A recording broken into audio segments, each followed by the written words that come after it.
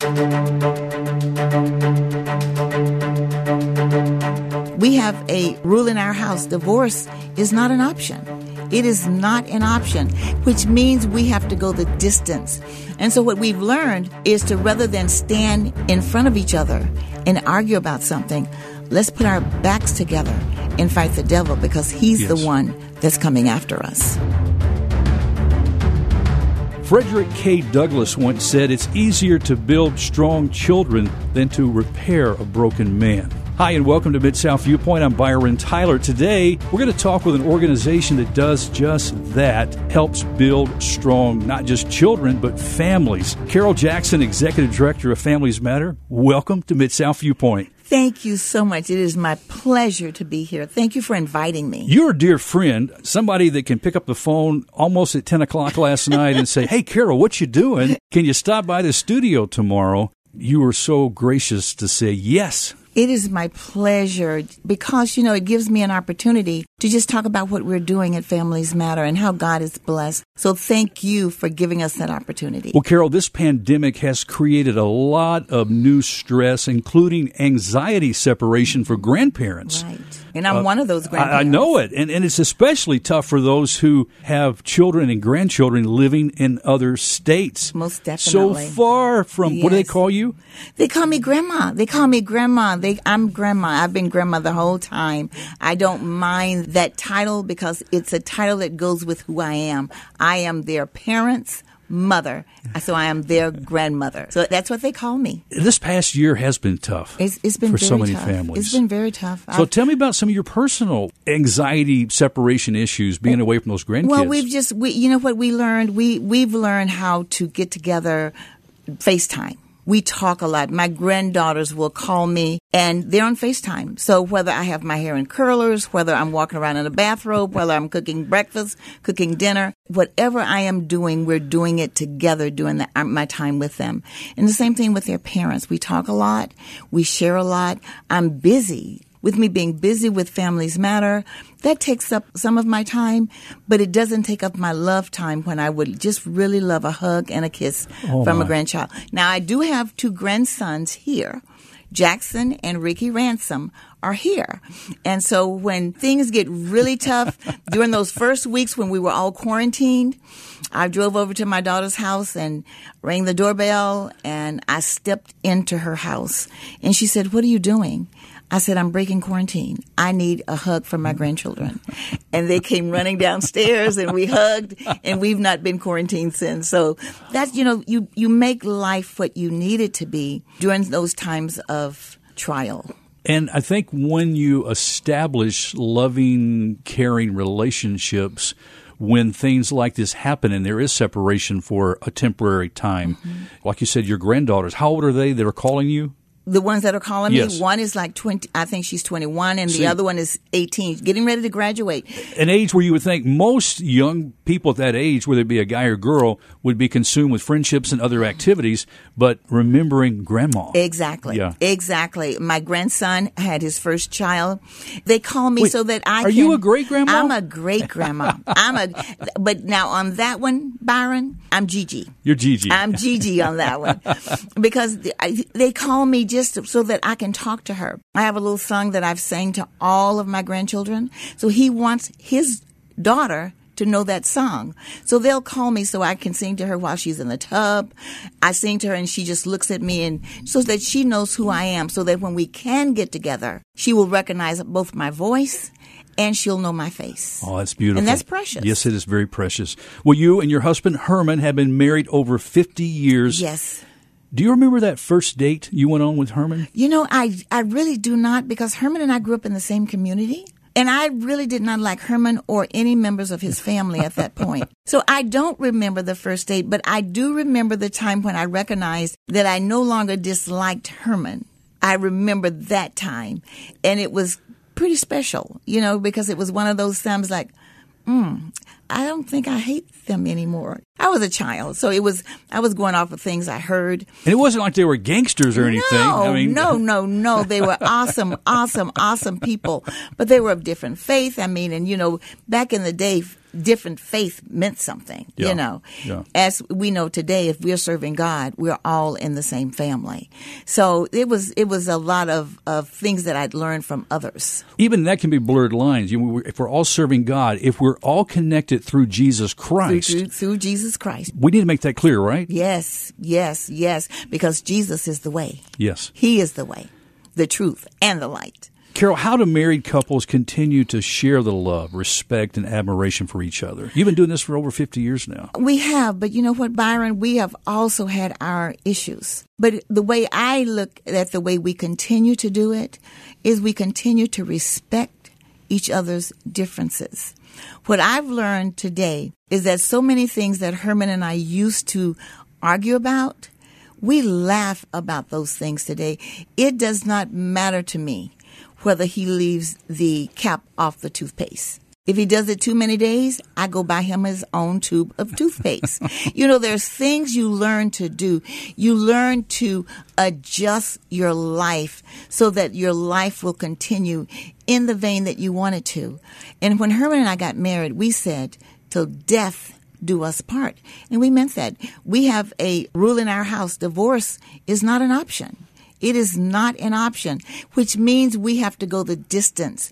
And so what we've learned is to, rather than stand in front of each other and argue about something, let's put our backs together and fight the devil, because he's Yes. the one that's coming after us. Making those adjustments in our married relationships really keeps us from being distant and resentful to each other. Definitely. And what I've learned is that in so many instances when an argument or when a disagreement ensues, when it comes about, that's an opportunity for us to run to each other rather than run away from each other. The enemy wants us to do the opposite of what God wants us to do. And the scripture lets us know, the Bible says, behold, he stands at the door and knocks. Yes. And if any man hears his voice, let him open the door and he will come in and sup with us. Well, that's what disagreements do. They're that knocking at the door that you need to spend quality time together. Well, Carol, when you talk about this until death do us part relationship, today's culture doesn't understand that. Right. And you're talking about something that is referred to as a covenant relationship. Covenant. And so let's talk a minute about what this covenant, not just the pizzazz of This is not a contract, Byron. A contract, we can have it amended. no prenups. No prenups. A contract can be amended. We can decide that we're going to end it quickly. And so in so many cases, you know, if families matter, we deal with grants. And on occasions we've not had that happen to us, but I've seen organizations who have had to disband because a grant would be amended and the contract would end abruptly. In a covenant, you go to the end. You see it through. And through is till death do us part. And I believe that's the reason the marriage vows were originally written that way. Because people are involved. And it's like throwing a pebble into the ocean, a rock into the ocean. The waves go way out. So when things come in that would disrupt a marriage, it doesn't just affect the man and the woman that's getting the divorce. It affects the family for generations to come. And that's what I want to guard against in our family. What are some of those tools that you and Herman have included in your marriage toolbox to help keep the relationship strong and healthy? One of the tools, Byron, is we have this little thing that we go through. Herman and I are different. I'm a talker. Herman is not. Herman is a doer. I see things that need to be done and let him know that the doer needs to do it. You know, so we're so different in so many aspects. But we learned years ago, there's a tool that we use.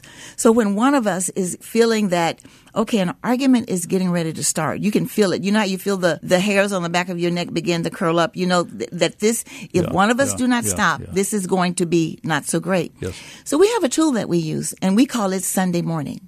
It can be Monday, Tuesday, Wednesday, Thursday, Friday, Saturday, or Sunday. But when one of us say that phrase, it's Sunday morning, we cannot talk any longer.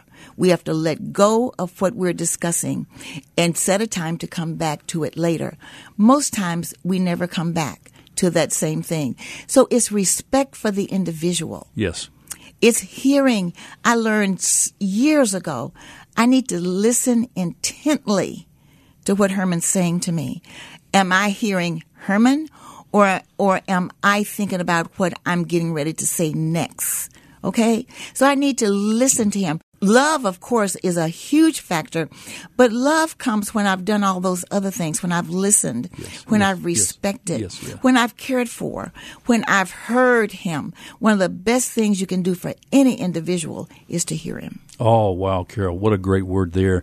Okay, so what are some ways that Families Matter use your experience, your personal experience in marriage, and the biblical definition of covenant relationship of marriage to help couples build a life together? Well, you know, one of the things we do at Families Matter is our mission is to strengthen families, change lives, transform Memphis. And when we say that ending part, transform Memphis, that's huge. So that's not only Families Matter, but that's a lot of the other organizations that we work with, the churches, the Agapes of the world, the neighborhood Christian centers. There's a lot of different organizations that's working in the same space with us.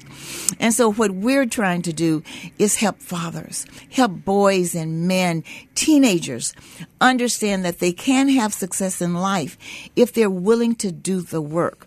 So what we try to do, and one of the things that literally, when I first started working with Families Matter, and I said to my husband, God is really putting on me that we need to work with men. He looked at me and said, are you kidding me? Do you know how hard it is to get men into classes? And I said, yes, that's the reason I need you to work with me, because then I need you to do that part of the work. He can be the doer. You can be the doer. But the whole point is to go in and be intimate about our flaws. See, we can't go in all the time as the expert. Yes. We might be the expert, but we're the expert because we've gone through a similar situation. So what we do at Families Matter is we do our best to try to help those that come into our classes, be they men, women, boys, young ladies, girls. We try to help them to understand that we've been there. Not necessarily just Herman and I, because we have a team of wonderful instructors that's willing to go the distance with these individuals. And so when I've sat in on some of those and listened to some of those guys literally cry, because here they are getting ready to become fathers, and they themselves were not fathered. So they have no idea of how to do it. So they feel this load and this weight, not knowing what to do. Scared to death. Wow. Scared to death. How do I hold the baby? Not knowing anything about postpartum depression, not knowing those things that these gentlemen are getting ready to share with them that will lighten their load. And then these gentlemen give them their phone numbers, their personal numbers, and say, if you need anything, we are here. Call us. And then we reach out to them and find out, are you okay?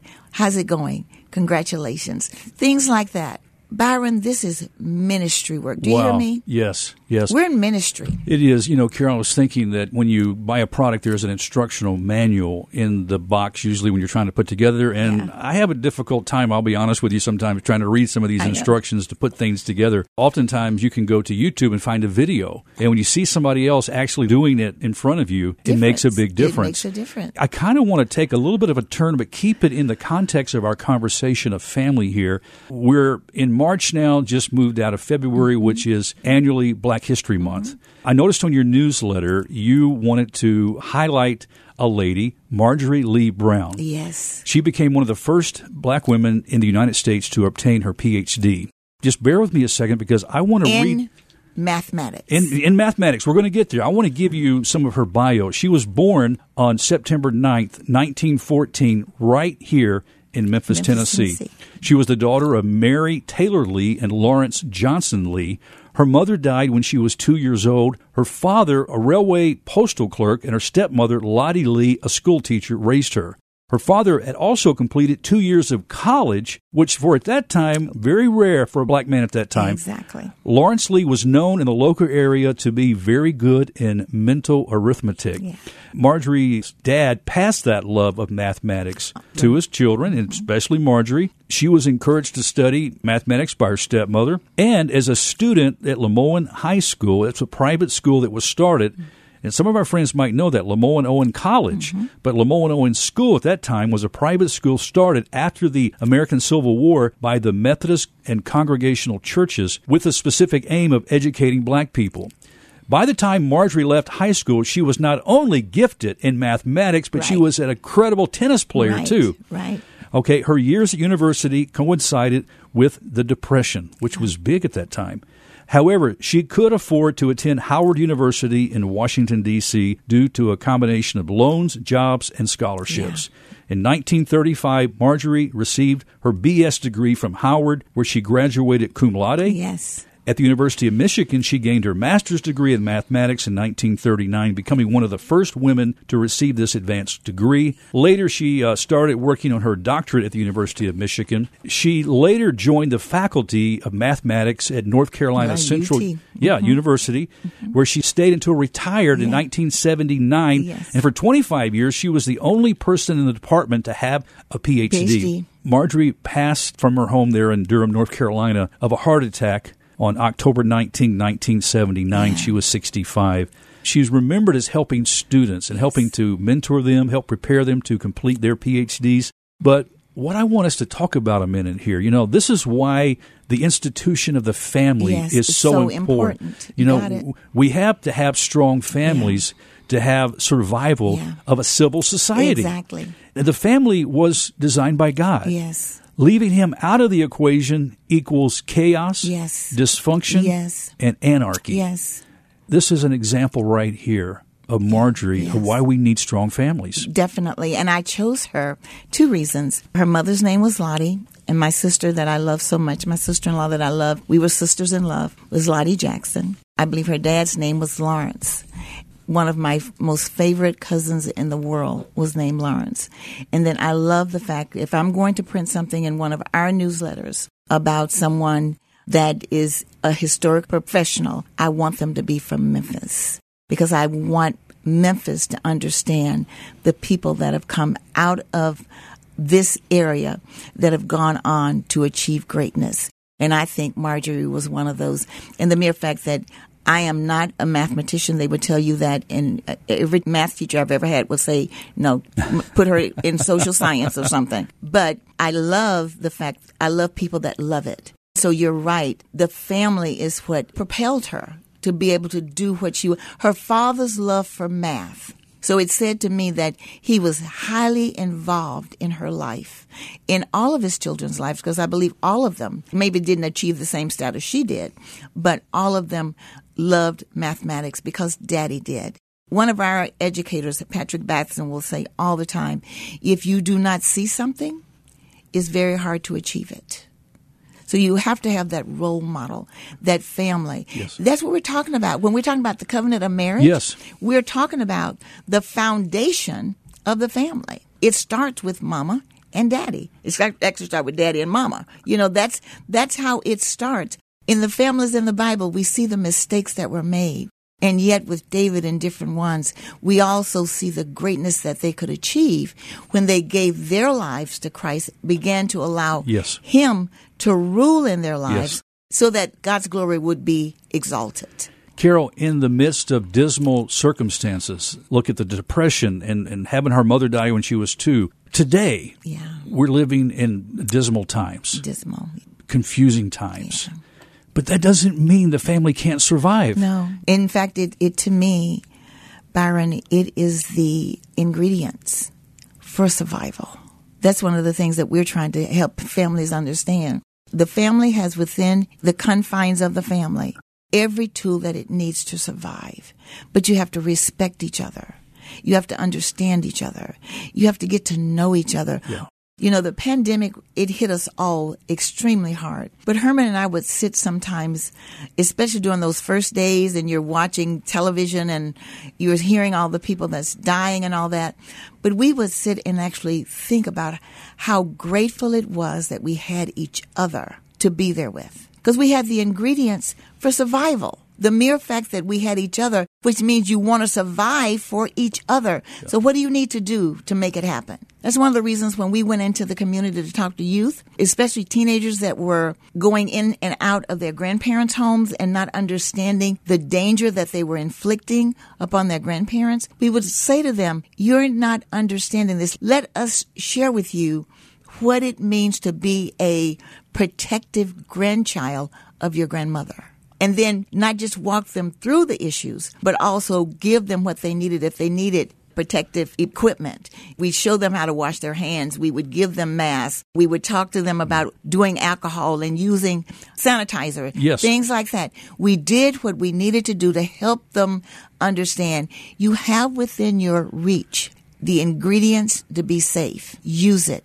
In so many instances, Byron, we do not use that we have because we're looking beyond the walls of where we are when we Yes. need to look within the walls that we're within. And we're letting that shape us, that Yes. disparity, and that's why we see so much despair. Yes. Don't you agree? Yes, most definitely. Well, Dynamic Dads is a great part Yes. of what you do. Yes, And you recently yes. had an event, and it's so practical. You were mentioning as you take these young, soon-to-be dads, or maybe have been dads for a little while, but helping them understand their role as fathers, helping them understand how to assist Yeah. the new mom, Yeah. help them in the feeding, the burping, the holding, the Yeah. changing the diapers. I mean, Yeah. this is just practical things. It's practical. It's just everyday stuff. You know, with our teenagers, so many times just helping them be practical as well.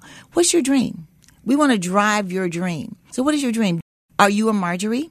Would you love to go to Howard University to school? Well, then let's look at what the requirements are. Have you met some of the requirements? Do your teachers know you well enough to write you a letter of recommendation? Have you done outside work so that you can get an employer's recommendation? Yeah. Have you done some social work so that there's something there that will catapult you into so that whoever is looking at your application will say, this student stands out? That's what we do, Yes. is we try to get into the minds of the people that we serve and help them understand that what they see is not necessarily what they have to do. But if they want to do more, let's paint a picture so that you can achieve your goals. And how much more fulfilling is it for a young person having overcome obstacles and be successful? Yeah. How that just makes somebody feel. Oh, it's incredible for the young person and for the family. Yes. And especially in so many instances, because in so many of these families there are several children, so there might be little ones coming behind. And so that little one that's coming behind is also noticing, this is what I can do too. Yes. This is what I can do. And it's hard work. And we realize that. But what we want to do is be there so that when it gets hard, we try to remove as many obstacles as we can. And we want to be there so that if something happens, someone's there. Sometimes all it takes is someone saying, you can do it. You can and do it. I believe in you. Yes. I believe in you. You're helping make it happen, too, with the free classes that Families Matter provides, offering classes like Dynamic Dads, Nurturing Parents, Connections, Relationships and Marriage for Teens. Yeah. SCS, is that the Shelby County School? Shelby County Schools, we participate in a lot of their family forums. Okay. So, because we want, not only are we dealing with parents that come in our class, but we want the parents of Shelby County Schools, we want those parents to understand what we're teaching their children. When we're invited into some of those family forum sessions, we do an hour-long presentation for parents so they understand also the importance of building healthy relationship skills with their children. Yeah, you're there to help them do Yes. that. That's a great word. Also, the lifeline to healthy relationships. You mentioned a moment ago Patrick Batson, Yeah. who is a certified life coach. He's also certified in emotional and social intelligence, and he's quite active with Yes. you guys mentoring individuals. Most definitely, most definitely. Right now in our Nurturing Parenting group, we have, I believe it's 5 men that are helping us. And it's, of course, my husband, and then Miangelo Taylor, who is our program director, Patrick Batson. One of the men is Pastor Ivory Jackson. Yeah.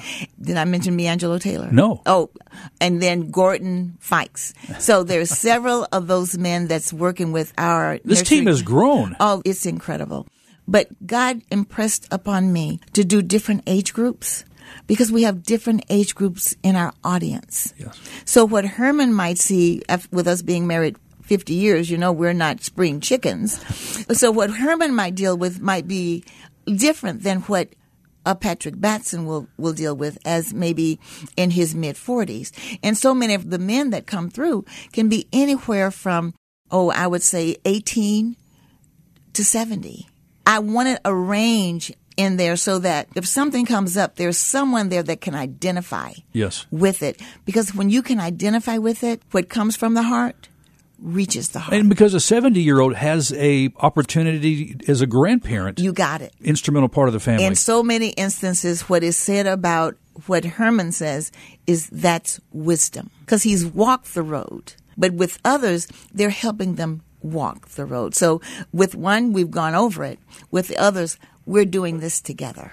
Carol, what is the best way for our friends to find out more information about Families Matter? How can they get involved if they wanted to volunteer, if they want to be a mentor? What can they do?